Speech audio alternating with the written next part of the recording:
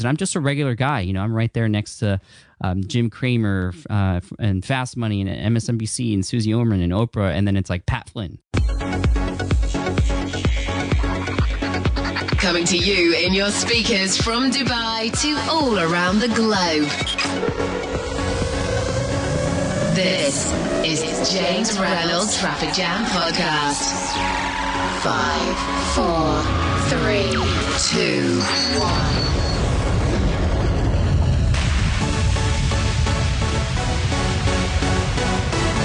Welcome back, listener. I'm James Reynolds, and you're listening into Traffic Jam episode number 9.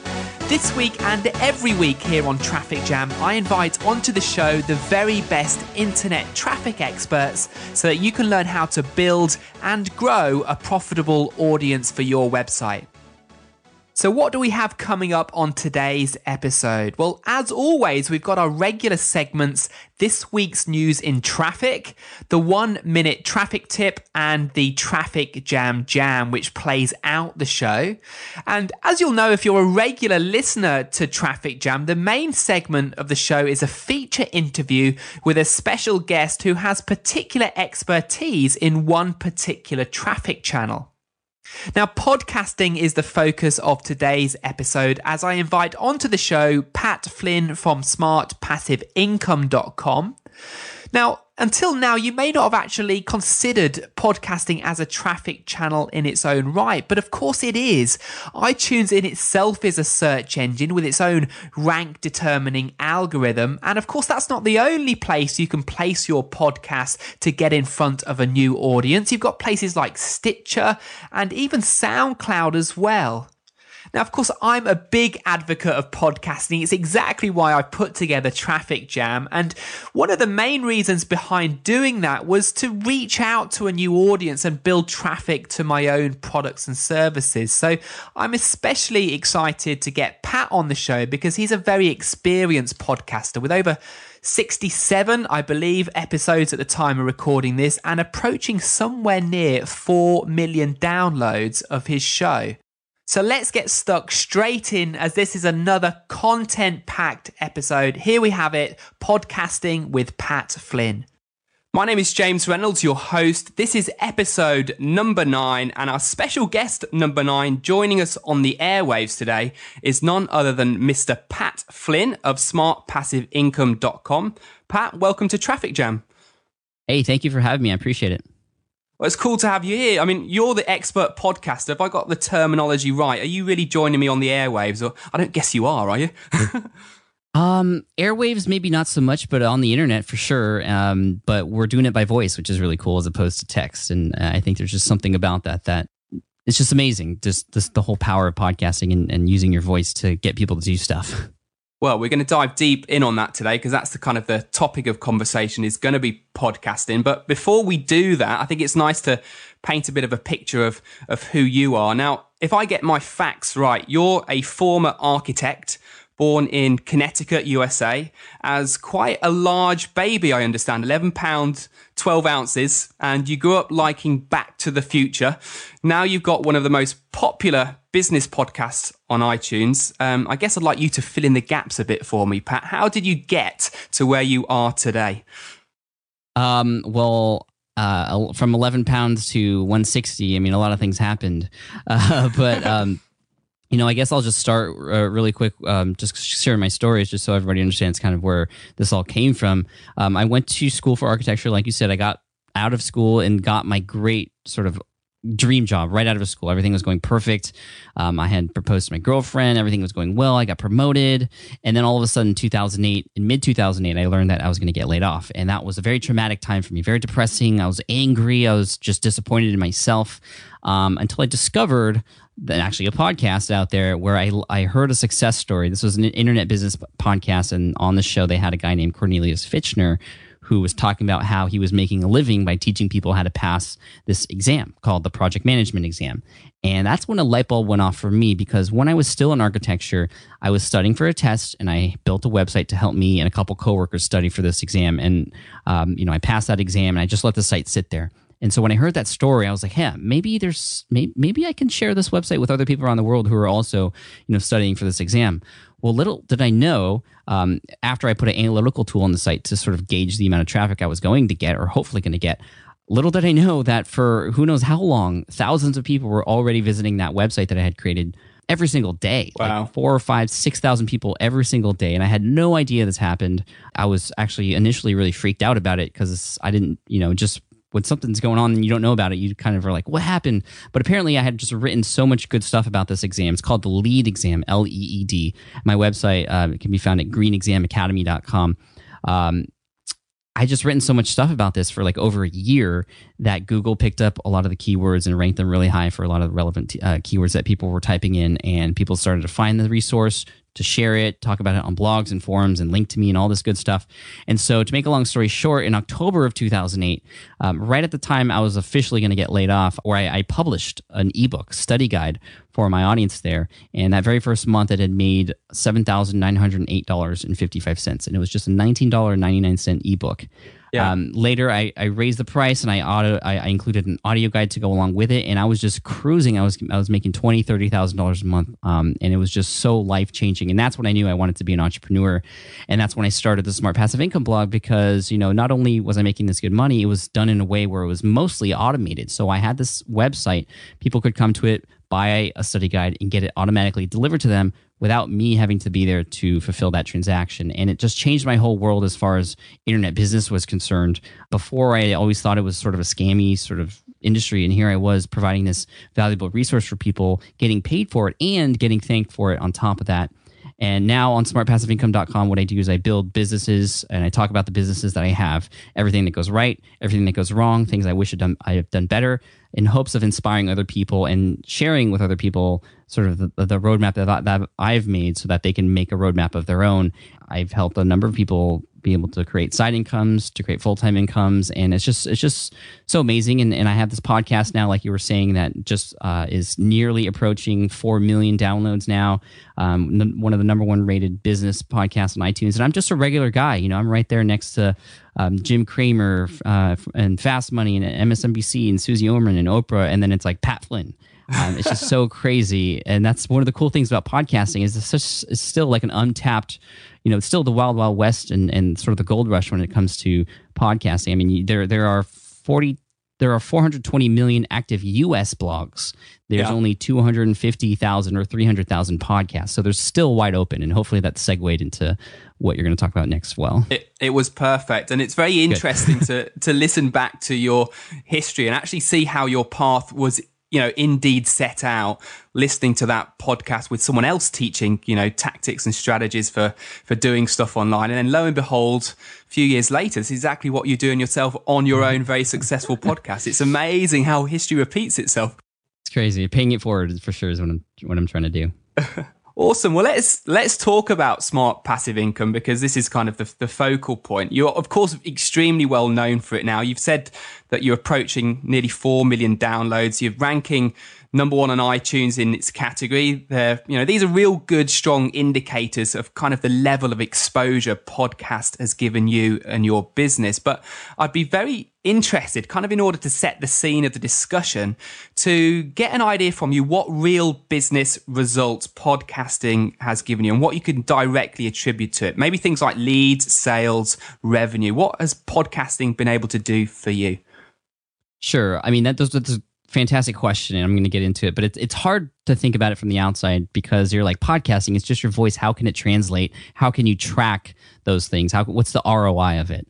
And there's a few things I want to talk about. One is I actually ran a survey on my blog, not my YouTube channel, not my podcast, but just on my blog, people reading my website. And I asked them, how did you first discover Pat Flynn or Smart Passive Income? That's the only question I asked. And over time, I had about 7,500 people respond to the survey. The number one way people found out about my site was through my podcast. Wow. 19%, 1 out of every 5 people discovered me and are now reading my blog. And I've become a part of their lives as a result of finding me on iTunes or listening to my podcast. Number 2 was actually YouTube, and number 3 was links from other sites. So, I mean, it's crazy. 52% of the way that people have discovered me, over half, is on stuff that's outside of my own website. And the number one way, again, was through the podcast. So that's great. I mean, just tangible results right there when it comes to that. But, what does that actually mean? Well, I've started to do a lot of public speaking lately, and that was another sort of byproduct of doing the podcast and getting comfortable with it. I was deathly afraid of the microphone at first, and I would have never dreamed to do any public speaking. And because I started the podcast and I just did it, and I was scared, but I just did it and said, hey, what's the worst that can happen? I've become more confident as a communicator, and it has helped me become as confident enough to do public speaking. It's helped me with communication with other people I do business with, and also communication in my family. I mean, when I really think about it, I'm just a better speaker because of it. It's taught me so much. But going back to what I was talking about later, I go to all these conferences like New Media Expo and some of these other blogger ones where I'm sort of a, quote, celebrity. And I never want to call myself a celebrity. It's sort of weird, like people coming up to you and like, oh my God, it's Pat Flynn. I'll never get over that. Like it's crazy. But, people come up to me and they say, the first thing that they mention is the podcast. Yeah. And it's crazy. They don't mention the blog. And another really interesting thing, and I want to tell a quick story. I was at this conference called Social Media Examiner, actually, and I was on a cruise. They had like a dinner cruise, and I was coming out of the bathroom, and this woman comes up to me, and she kind of gives me a funny look, and I thought I maybe had like toilet paper stuck on my shoe or something. But then she looks at me and she's like, "Are you Pat Flynn?" And I was like, "Yeah, I'm Pat Flynn." And she's like, "Oh my gosh, I listen to your podcast. I love it so much. I listen to it every day when I go to work in my car, or when I'm at the gym. I just can't get enough of it. Thank you so much for the podcast." And I was like, "Oh, that's so awesome." And I caught her name. Her name was Michelle. And she, and then I asked her, and this is a question I asked everybody who mentions that they've listened to my podcast. I asked, well, what do you remember from the show?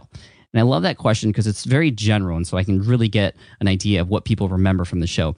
And I'll never forget what she said. She said, and you already mentioned it actually, she thought for a second, and she said, well, I remember you were a big baby. And at first I couldn't remember what she was talking about really, so I thought she was maybe talking about some attitude I had, but no, she was like, no, in one of your episodes, you talked about how you were an 11-pound, 12-ounce baby. It's really interesting that was a fact that you mentioned at the beginning of the show too. Now, what's interesting about that is not, it's out of everything that she listened to, and at this point I had 61 episodes, I believe, out of all the content that she listened to, that was the one thing she remembered or that she pulled out first. And that is a fact that you would remember about a friend or a family member, not somebody that you've never met before. But here I was talking to Michelle, and this is the fact that she pulled out. And that just shows you the power of podcasting, the ability to build a real relationship with a person through the power of your voice. And, when we talk to people, we use our voice. And so that's, people are used to building relationships with people that they listen to. And when you think about it, when people are listening to your podcast, they're plugging you into their brain, like into their ear. I mean, that's even more intimate than actually talking to people face to face. It'd be weird to put your lips on somebody's ear, right? But you're actually putting yourself into their brain in almost complete isolation. And yeah, they might be doing something else like driving or walking or jogging or whatever. And that's the cool thing. You don't need to be in front of a computer in order to enter yourself into someone else's life through the podcast. That's another big, powerful part of it. People can consume it anywhere. And you imagine how many people drive to work every day, how many people go on walks or go to the gym. More people are listening to podcasts. And companies like Ford and BMW, they're integrating podcasts into their cars soon. And at Social Media Marketing World, which is where I did this presentation on podcasting they had mentioned that podcasting was the hottest trend in social media in 2013, which is really interesting. But again, going back to the power of podcasting and the voice, you're speaking into people's ears and you're able to build this really strong relationship, just like Michelle did with me. And I hadn't even met her yet, but you're able to do that on a scalable level. So to each person who's listening to you may seem like one-on-one, but you're able to reach many people at the same time. And when you think about speaking, for instance, in front of a crowd of 200 people at a conference, I mean, we do that, maybe some of your listeners do that. And that's cool. You get to present one time and speak to 200 different people. Now imagine doing that, but to thousands anywhere in the world. You don't need to hold a conference to put your message in front of people. And I did this really cool demonstration at this presentation where I asked people, I pulled one person out and I was like, how long does it take you to read a tweet? And so it would normally be like, 8 seconds. Then I asked the next person, how long does it take you to read a blog post? And someone would mention, 5 minutes, average. And then I asked people to raise their hand if they've listened to a podcast that is longer than 8 seconds. And, 90% of the room raised their hand. And then I said, well, how about longer than 5 minutes? Everybody kept their hand up. 10 minutes, everybody kept their hand up. 30 minutes, Everybody kept their hand up. Maybe a couple people put their hands down.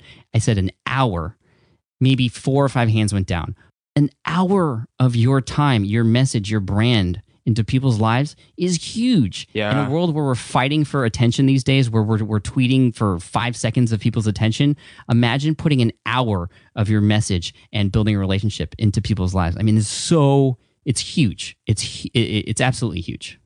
Well, to put that in context, I mean, you said you're approaching 4 million downloads. Let's just say hypothetically that, that's an average maybe of people listening to you for half an hour at a time. I mean, that is a serious number of one-on-one hours, as you said. I mean, I don't know how you can do that now really in any other medium. Yeah, it's crazy. I remember when I got to 1 million and I actually calculated, I think it was 1 million or 2 million. I calculated the actual number of man hours of listening, consecutive hours of listening it was. And it was, I think, 174 years of consecutive listening time.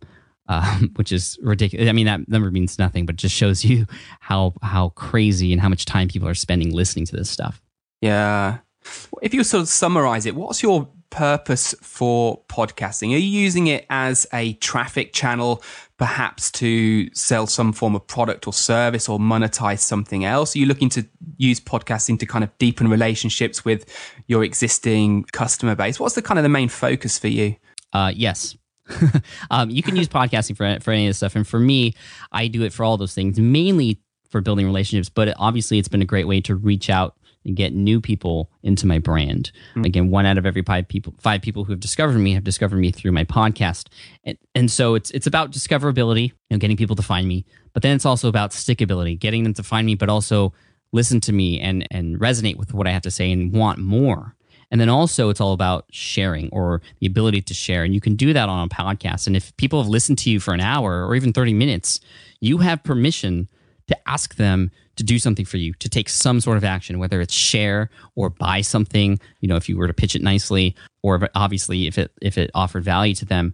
That's the beauty of it. I mean, you have permission to ask people to do something, to get people to take a call to action. They're not cold leads anymore. Yeah. And so you can actually have them take action, and you're not going to get the sort of negative feedback that you would get if you were doing something like cold calling people. You're providing value for X number of minutes and then potentially pitching something. I don't pitch that often myself. I like to use the podcast as a way to bring people back to the website, and I do that favorably, getting people to understand that the show notes in each of the episodes that I do is really important, which contain the links, the resources, and other helpful things that are related to that episode, which gets people back onto my website. And it's on my website where I either talk about, I recommend products and may earn an affiliate commission from them, or get people to download my book or things like that. Got it. Cool. And have you been able to directly kind of track those conversions to podcasting? Have you been able to really sort of define down its sort of strength and quality as a traffic channel down to the actual conversions it's achieved, or is that not possible? It's somewhat possible if you were to create a special link with a tracking ID that may be redirected through a URL that you created. I mean, for example, I have a number of easy URLs that I created, which I sort of consider like wormholes. So they're actually domains that I purchased, URLs that I purchased, which are easy to memorize and type in, as opposed to, and I just redirect them to some particular page, maybe a landing page or a sales page or something that would normally have a really long URL. So it just forwards to that long domain. So I have, for instance, eBooks the Smart Way, which, if you go to ebooksthesmartway.com, it redirects people to the page on my site where they can sign up for my email list and get that book for free. Or I have keywordresearchwebinar.com or patsfirstbook.com or things like that. And so that's a really cool strategy on podcasting and even video, to have these really easy URLs for people to direct traffic to. And you can put tracking codes onto the end of those things to see how many people are going through. You can create campaigns out of that and to see exactly how many people going through those links actually convert. Got it. Cool. All right. Well, you clearly love podcasting. You've been doing it for some time now. You're probably, 70 episodes into Smart Passive Income podcast, thereabouts? Yeah, absolutely. 70. Number 70 is coming later this week. Yeah. Yeah, it's on its way. So we're up to 70. I know a few people who, there's a guy named Cliff Ravenscraft, which is where I learned podcasting from. He's done over 2,000 episodes in 6 or 7 different shows. And he got his start actually by doing a podcast for the show Lost. It was a fan podcast. And he had tens of thousands of subscribers. I think 20, 30, or even 40,000 subscribers. And they connected with him so well on that podcast that he was able to throw a sort of farewell party for Lost when it was the very final episode, and had people fly in to see him and watch the sort of finale together with him. I mean, that's the sort of connection that he was making with these people through the podcast. Oh, wow. But it's obviously working for you also. Now, this may give our listeners some clues to how you might answer this question, but I'll be interested to get your take on how big an opportunity podcasting is right now, because you rightly said people are calling it the next big wave and an opportunity, but it has been around some time. Are we still in the infancy of podcasting? Is there still plenty of opportunity there, or is it kind of starting to get a bit saturated? I think we're in the toddler stage where that toddler is starting to become really active and crazy. Like it's past the infancy stage. It's been around for years. I mean, since like 2005 or even before that. But it was initially a really geeky, techie type of thing. And now it's just starting to go mainstream. And there are starting to be like tutorials out there and easier ways to actually create a podcast where anyone could do it. Before, you would have to understand all this techie stuff and sort of hack your way into it. But now it's becoming so easy that anybody can do it. And the people who are doing it are getting featured in iTunes because there's just not that many other people doing it right now. They're getting featured in New and Noteworthy. They're getting a lot of new eyes on their brand. A lot of people have just recently started. There's a guy named John Lee Dumas who has a show called Entrepreneur on Fire. He started last October. He's already getting 200,000 downloads a month. Now, mind you, he is doing a daily show, which is crazy. He must have good systems going on because it does take a little bit of work to edit and do stuff. And I know he has people that help do that for him. And so you might have people do that for you too, to edit and then post and do things like that. But he's already seeing a ton of listens, downloads. He now has sponsors to sponsor the show. So he's making money from that. And he's also selling some product too. Got it. Now, I'm not going to ask you at this stage how to set up a podcast because there are plenty of resources out there that teach that. And I think even you have one, which you might want to plug at this stage, Pat. You've got a little mini course, I believe. Yeah, it's free. It's absolutely free. No emails required. It's already helped hundreds of people start their own podcast. You can go to podcastingtutorial.com.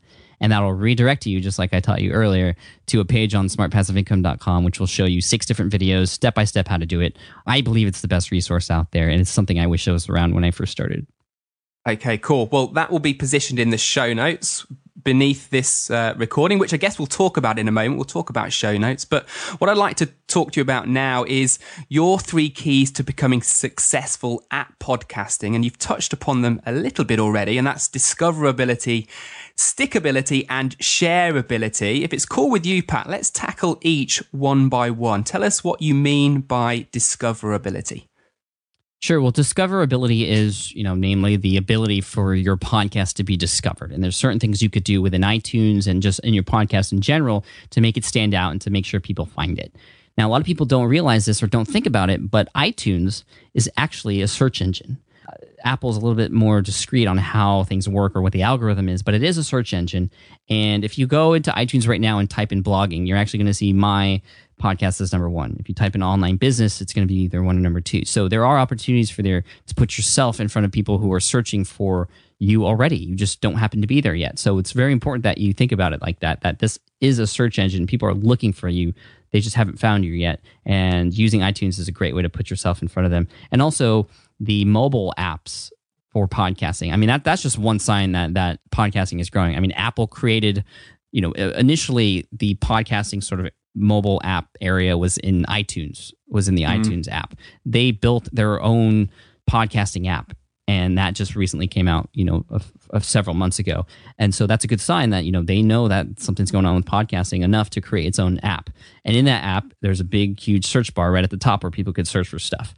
So again, that's a really important thing. Another important thing, when you're thinking about SEO, you want to make sure that you have keyword-rich titles, keyword-rich descriptions, and also you can have a keyword-rich host name. So my host name, for example, is Pat Flynn, online entrepreneur, business strategist, and blogger. So that allows me to potentially rank for those other keywords as well. You obviously want to write for humans, not just keyword stuff where it just doesn't sound attractive at all. But you want to combine search engine optimization strategies with the descriptions and the title and the host name that you have here on iTunes. Now, there's other things like, rankings. Rankings are really important when it comes to search engine optimization as well. Discoverability. When you first create a podcast, if you have good artwork, and that's another key thing for discoverability, is having good artwork, something that's eye-catching, but also looks good at a small resolution. Again, a lot of people are searching and finding these podcasts through their phone. And before anyone listens to anything that you have to say, they're going to look and see those icons that you created, the artwork for your show. So make sure they're really good and that they're clean. And you can type in some of the keywords that or go into the category before you even create your own podcast that you think you're going to go into and see sort of what stands out to you and maybe what you might be able to do differently to stand out, which is a good tip. There's also, sort of like how Amazon has the whole, people who bought this also bought this type of algorithm where you can see cross-related items. iTunes has that as well for shows. So one good thing to do if you want to get in front of other big brands is to mention those brands or those podcasts on your show. Get your listeners to listen to them. And what happens is that cross-references both your podcast and theirs, and you'll actually show up on that podcast, that popular podcast's related list. So that's another cool little trick that you can use when it comes to discoverability. And rankings, again, the rankings, again, aren't, it's not really known exactly how they work, but generally speaking, and people have noticed that the more downloads you get, the more subscribers you get, and the more ratings you get within a short period of time, the higher you're going to climb. So I've always noticed that when I come out with a new episode, I'll typically get to number 1 or number 2 in marketing and management. And then if over time, if I don't come out with another episode or it's the day or two right before, I'm typically in 5 or 6, and then I'll come out with an episode and go back up. So the more consistent you are, and the more you sort of push people, and again, you can ask people to do things at the end of your show, to subscribe if they haven't already, to leave a review or ratings in iTunes. You're going to climb higher in the rankings, and the rankings are really important because a lot of people look to those first to see, social proof for if your show is actually worth listening to or not. Got it. Cool. Well, I guess we'll talk about how to kind of encourage reviews and downloads in a moment, but I'm just going to review kind of a set of action steps that you've just told us there, Pat. We've got keywords. We want to make sure that, the podcast title and perhaps the description is rich with the keywords we want to rank for, but not stuffing. We've got good artwork and we've got cross-promoting. So try and talk about other podcasts so that hopefully they'll reciprocate, I guess, and then you might get featured in the also liked, or what do they say? It's also liked or also downloaded listens? Like related, they call it related, but yeah, it's sort of the same what you just mentioned. But yeah, I mean, just mentioning other podcasts and telling them, sending them an email, hey, I love your show, I mentioned you in my show here. More often than not, you're going to get some reciprocation one way or another. Well, we'll make sure we send a message over to John Lee Dumas then after this one. Make sure he knows that we've just plugged him. There you go. I almost guarantee you he will tweet it if you do that. Awesome. Okay, so that's discoverability. Next, we're going to look at stickability, and just run us through that one, Pat. Sure. Well, stickability is the ability of your podcast to keep people around. And it's obviously very important to be found. But, a lot of people find things all the time and then forget about them. You want to be remembered. You want to be that's why I call it discovered, because it's more than just being found. You want to be discovered where people want you and want to keep you around. A couple parts of this that I want to talk about. The first thing is first impressions. The first impression people have, the first time they listen to you, or even your artwork, is very important. Obviously, you have to have great sound quality. If you have the best content in the world and your sound quality is terrible, a lot of people aren't going to listen to you, because a lot of people are going to be listening to you, hopefully, for a very long time. And if it's not pleasing to the ear, it doesn't mean that you have to worry about your voice, but just the quality of the sound. If there's a lot of crackling, or it gets into the red area of the little meter all the time, you don't want that to happen. So you want to have great sound quality. You also want to make sure that the information that you share is relevant to what they're looking for. So it's really key right away to share sort of what you're going to talk about, so that people understand, okay, this is something I have to sit down and listen to, or it's something I don't want to miss.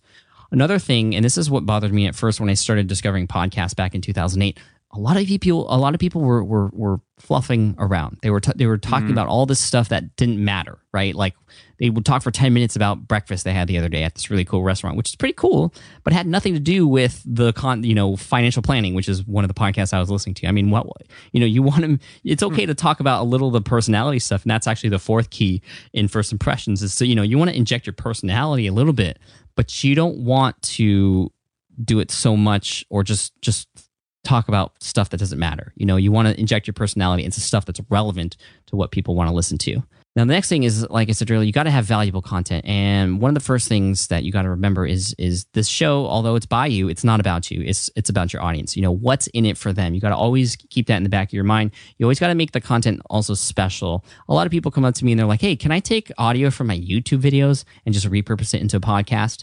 And yeah, you can do that, and you might get some more ears on your brand by doing that. But you're missing out on a lot of opportunity to provide some special content on this really powerful medium if you just do that. I would definitely create content specially for the podcast. Interviews are great for that. Actionable content, that's also something that's very good. Something with instant results too. I think that's a great key. Not just getting people to take action based on what you educate them on or what you share, but also giving them something that they can get immediate results from. That's a good trick that I learned from Derek Halpern from socialtriggers.com. If you can get people to do something really quickly and actually ask them to do it in the podcast and maybe see results right away, they're going to stick around. They're going to be like, wow, that worked. I want more, right? So instant results are good. Another thing for stickability is social proof. The ratings and reviews are very important. But another thing you can do is actually get people involved. You can have people voicemail their questions in. There's a tool called SpeakPipe, SpeakPipe.com, where you can set up a sort of voicemail thing, and it's awesome. You get to share a special page that people can go to. They record right on their computer a question, it gets sent to you. You could plop that right into your podcast, and what that does is, even though you're not able to connect with everybody who's listening to the show, you're able to connect with one person. But everybody's listening to you connect with that one person or answer that particular person's questions. It's going to make you seem more real. It's going to get people interested. It's a nice way to sort of break up some of the content in the show so it's not so monotonous. And you're hearing from somebody else who has a question that potentially a lot of other people have that same question too. And also another thing for social proof, as far as stickability is concerned, is share any achievements. I mean, that's why I always share my download numbers, because I know they're pretty impressive, and I know that gets people to understand that my shows are worth listening to. I also share, like, I think I just passed 850 5-star ratings in iTunes. That's another big one. So once you start to get those ratings, and it might even be smart, especially in the beginning, to just call out some of the people who have left really good ratings for you, and just or reviews, and just share them if they're really quick. What's cool is those particular people will be stoked about it, and they might share your podcast as a result of being on it. And a lot of other people will be like, oh wow, maybe it's my time to leave a review. I might get on the show, or wow, that was really nice of that person. I'm gonna, and he's right, I gotta leave my review too. So those are some important things for social proof. The last part, as far as stickability, is tactics you can use while you're speaking or while you're doing your show to keep people engaged. The worst thing you want to do, or the last thing you want to do, is have people fall asleep, right? And so you want to keep people engaged and interested and entertained. And it doesn't mean you have to have music all the time and be silly and crack jokes all the time, although that may help you, and depends on your audience, of course. But there's certain things you could do while you're speaking. And one of the best tactics you can use, if you're trying to prove an important point, this is probably the best thing you could do. The thing you want to do is pause, like I did there. What that does, even just a 1 or 2 second pause, it gets people just to be like, oh, what's he going to say next? And they're never going to forget that. So you're never going to forget now that pausing just for a little bit right before you're about to say something important is a great way to make sure people listen to what you're about to say. Another cool thing to do is to repeat yourself. Again, another thing to do is repeat yourself. Again, that's another way to show that whatever you just said is really important. That's a tactic that I remember from high school, I think. Every time I would hear somebody or one of my teachers say something twice, I knew that was definitely a note that I had to take, and something that can more potentially be on the test. Another thing that's cool and sort of is unique to podcasting is the ability to have a wide range of dynamics in your show. So at certain moments when you get excited, it's good to be excited and to share, speak a little bit louder. And if something is really personal or really important, it's kind of cool to whisper a little bit, because that gets people to understand that this is, a different feeling, right? And so you can utilize dynamics during your show, and also transitions. If you have a rather long show, it's good to break it up, just like a blog post, right? You want to break it up into little chunks so it's scannable, and yeah, it's audio, but it's more listenable if it's sort of broken up and people can sort of reset in between different segments. So that's stickability.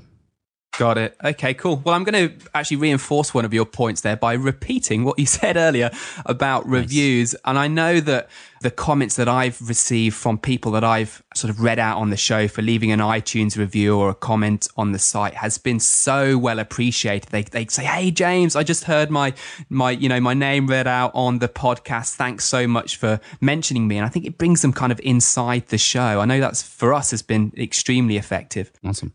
Ace. Well, okay. Well, we move on to the third category, and that's shareability. So I guess this is getting your podcast spread even further via your audience, but you'll explain better than me, Pat. So dive in. What's shareability all about? Yeah, well, it's exactly what it is. It's just having, how primed is your podcast to be shared by those listening to it. And, there are some obvious things that you could do, which is just create something worth sharing. Whether that's something either controversial, if that's something that you're into, or just something sort of epic. That's sort of a word that's going around in internet marketing right now. Just create something epic. And, something that nobody's ever seen before, something noteworthy. That doesn't necessarily mean you need to spend hours into it, or, it's just creating something epic. And for me, a good example was the episode 51 of the Smart Passive Income podcast when I had Tim Ferriss on the show. Now, having him as a guest was epic in itself, but the way that I conducted the interview, and I did a lot of research before that interview because he was promoting a book called The 4-Hour Chef, and which is why he agreed to do a bunch of podcasts and interviews. So I listened to all of them, or as many as I could, and I started to see what questions most of the people were asking, and I made sure to ask completely different questions. And as a result of that, a lot of people listened and were like, "Hey, this is a different interview than all the other ones I heard," and they would share it. And so that's something worth sharing. And whatever that is for you in your particular brand or niche, you would know that better than me. So create something that is worth sharing. And that, a good sign of what that may be is just what are people asking you questions about all the time? Create a podcast episode about that. That is something that's going to be shared. Also, you want to make it incredibly easy to share. One thing I like to do, which I actually learned from Michael Stelzner from socialmediaexaminer.com, is at the end of his podcasts, he says this. He says, if you really enjoy the show, I really want you to go to socialmediaexaminer.com/love and share your love for the show there. And so if you go to socialmediaexaminer.com/love, it actually takes you to a page with a pre-populated tweet that has a specific hashtag and also a link back to the podcast saying something like, "Thank you at Michael Stelzner. I love the podcast," and then a link to the show or whatever. You can put whatever you want in there. And it's just so awesome. He gets so much viral quality out of that particular strategy. And that's something that I haven't done on my podcast yet, but I do that live. Whenever I speak somewhere live, if you go to patislive.com, it goes and does the same thing. And, I'll get hundreds of tweets from the people in the room. It's just really cool. So the method for doing that is there's actually a few steps here. The first one is you want to go to bit.ly.com or bit.ly. And there you can shorten any link that you want into a really tiny 12-character link or whatever that is, a bit.ly link. You've probably seen those before. And what that does is it just shortens those big links into small ones so that you can fit more stuff into the next step, which is at click2tweet.com. So what you do at click2tweet.com is you create that pre-populated tweet that you want, and you want to enter that link in there, put in any hashtags that you want, maybe any @ replies to your name or anybody else's name that you want to capture. And what you do is click generate link, and then it spits out a link. And when you go to that link, that's that pre-populated tweet page. And it just makes it really easy to share. And you can take that one step further if you want to. The way Michael did it and how he got it to be his domain /love is he used a WordPress plugin called Pretty Link. So you can put that click to tweet generated link into Pretty Link as the target URL. And then you can customize any sort of link that goes after your root domain name. So for me, it might be like smartpassiveincome.com/awesome or whatever. You could be whatever you want. As long as it hasn't been used before. And that's a really good tip to get people to sort of share your stuff. And also, you can use that a similar strategy, like I talked about earlier, which is sort of similar as far as getting people to specific pages, either landing pages or your show notes or anything that you might be selling. I think I have 8 different domains that I paid for that redirect to some place on my site or some place off my site that is really important. So that's another cool strategy you can use. And that's generally what shareability is all about. Yeah, and I guess that's creating the kind of what would previously been described as the radio domain, that easy to pronounce and understand domain that you'd say across the radio waves. But in this case, of course, it's a podcast domain. But good tips, Pat. Love it. Cool. Well, thank you for helping us create something so epic. There you go, picking up on something else you've just said there. We've gone for a long time. I think we should get close to rounding out, but not before kind of asking you what's next on your agenda. I know you've got a few things in the workings and a project that's just recently come out. What does kind of 2013 look like from here on in for you? Oh, there's a lot of cool stuff happening. I just released a book called Let Go, which is my story. It was released on a brand new platform called Snippet app on iOS, and also just recently released and reformulated for Amazon. And when it went on Amazon, this book got to number 1 in small business and entrepreneurship. So I'm very proud to say that in 2013, I'm now a best-selling author, which is really awesome. There's more books coming in the future. Potentially a traditionally published book, which has always been a goal of mine. It's always been a goal to take my kids to a bookstore and show them, Daddy's book on the bookshelf. I've always wanted to do that. And I have a couple potentially courses coming out, online courses that have been in high demand from me for years now. And I'm at a point now where I have the ability and I feel like that I should be doing these to help people even more so than I am now. And then just more speaking. I have my first keynote presentation in October at the Financial Bloggers Conference in St. Louis. I have my second keynote a month later in Arizona at another conference. Just amazing things happening. I'm starting to get paid for speaking now, which is awesome. And again, this is somebody who is deathly afraid of the microphone, let alone getting in front of a crowd before. And yeah, I mean that's really the big lesson here. I mean, a lot of people will fear podcasting when they get into it, but for me, whenever the resistance shows up, whenever that fear shows up, it's actually a good sign now. I know that it's a sign that whatever it is that I'm about to do is something worth doing. Yeah. Well, we've definitely proven today how leveraged podcasting can be and the level and type of audience that you can reach through it. So you're a testament to that, Pat. Thanks for your time today. I'm going to make sure all of those links are placed in the show notes beneath this recording. And I'm going to give a call to action now, which you said is a good tip. Go and check Pat out at smartpassiveincome.com. I suggest you subscribe on iTunes. And if you enjoy his show, also leave him a review. I know he'd welcome that very much. So Pat, thanks for joining us today and look forward to maybe catching up again soon. Hey, thank you for having me. I really appreciate it.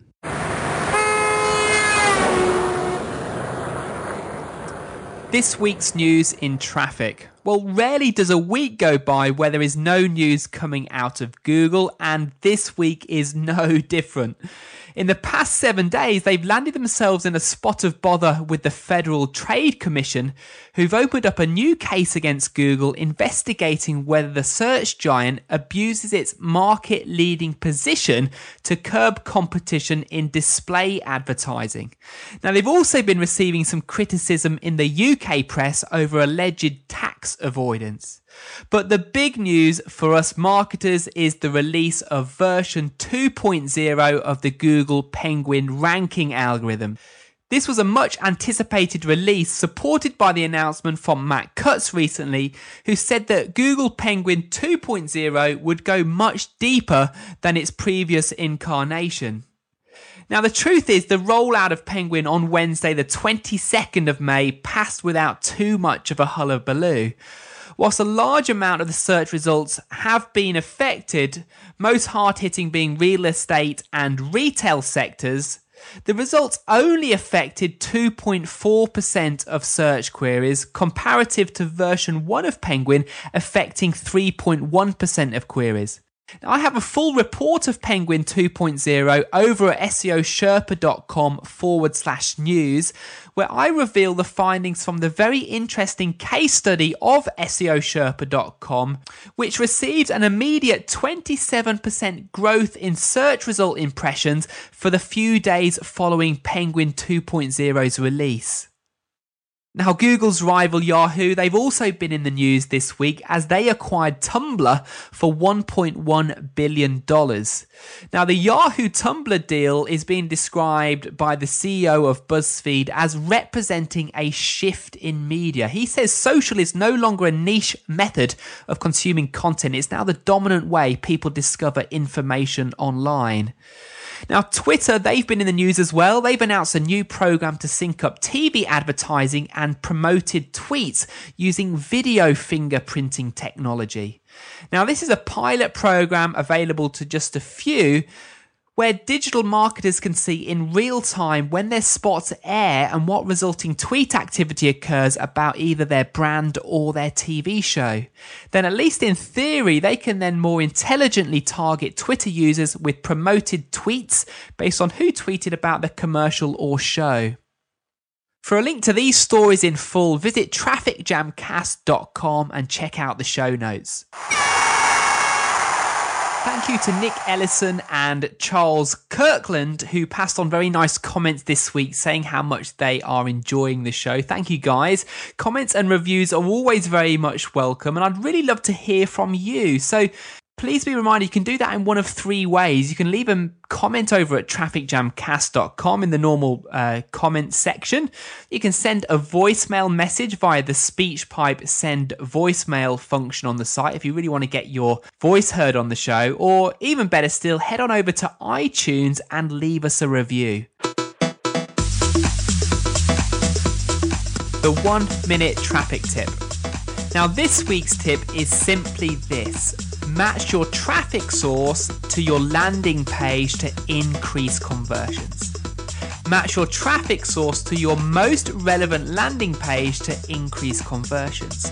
Now, what do I mean by this? The more relevant the page you send people is to where your visitor came from, the more effective that traffic will be for you. Now, for instance, if you have an ad that talks about how to improve your Spanish, send that traffic to a page on your site that talks specifically about Spanish language classes, as opposed to a general page that talks about learning a language. It will be more relevant to your visitor and thus more likely to convert. Now, in another scenario, if you're advertising on Facebook and want to send that traffic off Facebook to your own website, you may want to make that page blue and white in the same colour scheme as Facebook, therefore ensuring your visitor feels comfortable when they first visit the page. Now, in a third scenario, if you're promoting a new product on your website, you should probably consider sending your past customers to a different page than your new prospects. Your past customers will already know about you, so may just be interested in the product itself, whereas your new prospects will want to know both about you and the product. So different pages will be relevant.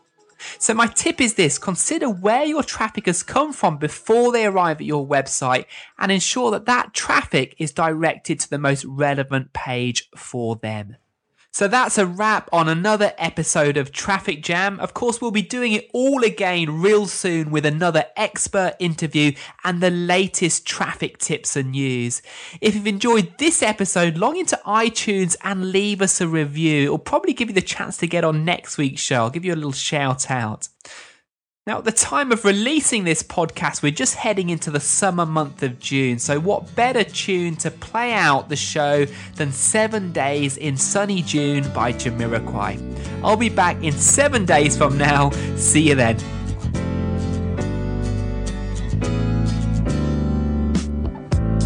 The pebbles you've arranged and the sand they're strange.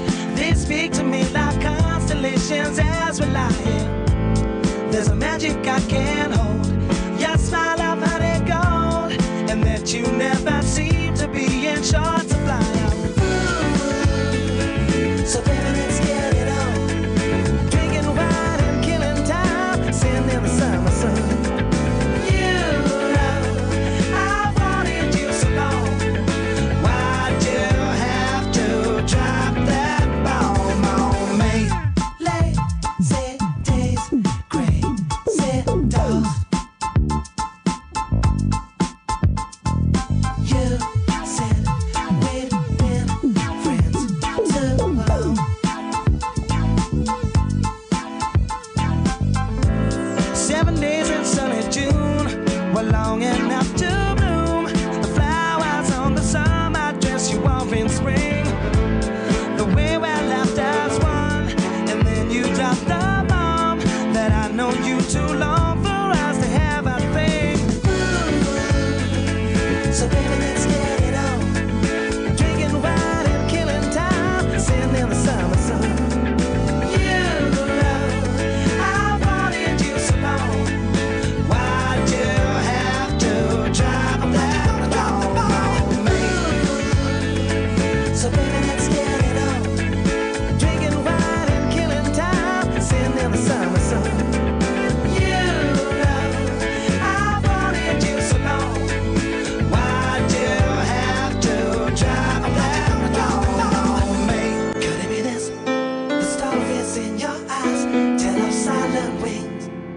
you fly away on. 7 days in sun and June, but long enough to bloom. Flowers on that sunbeam dress you wore in spring. Yeah, yeah, the way we left us one. Why did you drop that bomb on me? So baby, let's get it on. Drinking wine and killing time, sitting in the summer sun. You know I wanted you so long. Why'd you have to drop that bomb on me? The honeysuckle blessing seemed to show me. Could it be this? For 7 days in June I wasn't lonely. Could it be this? You never gave me time to say I love you. Could it be this? I know you don't believe me, but it's so true. Don't walk away from me, girl. I read the stories in your eyes. Don't you walk away from me. I read the stories in your eyes. And you've been telling me we've been friends for too long, yeah. I think I love you. I think I love you. Why'd you wanna drop the bomb?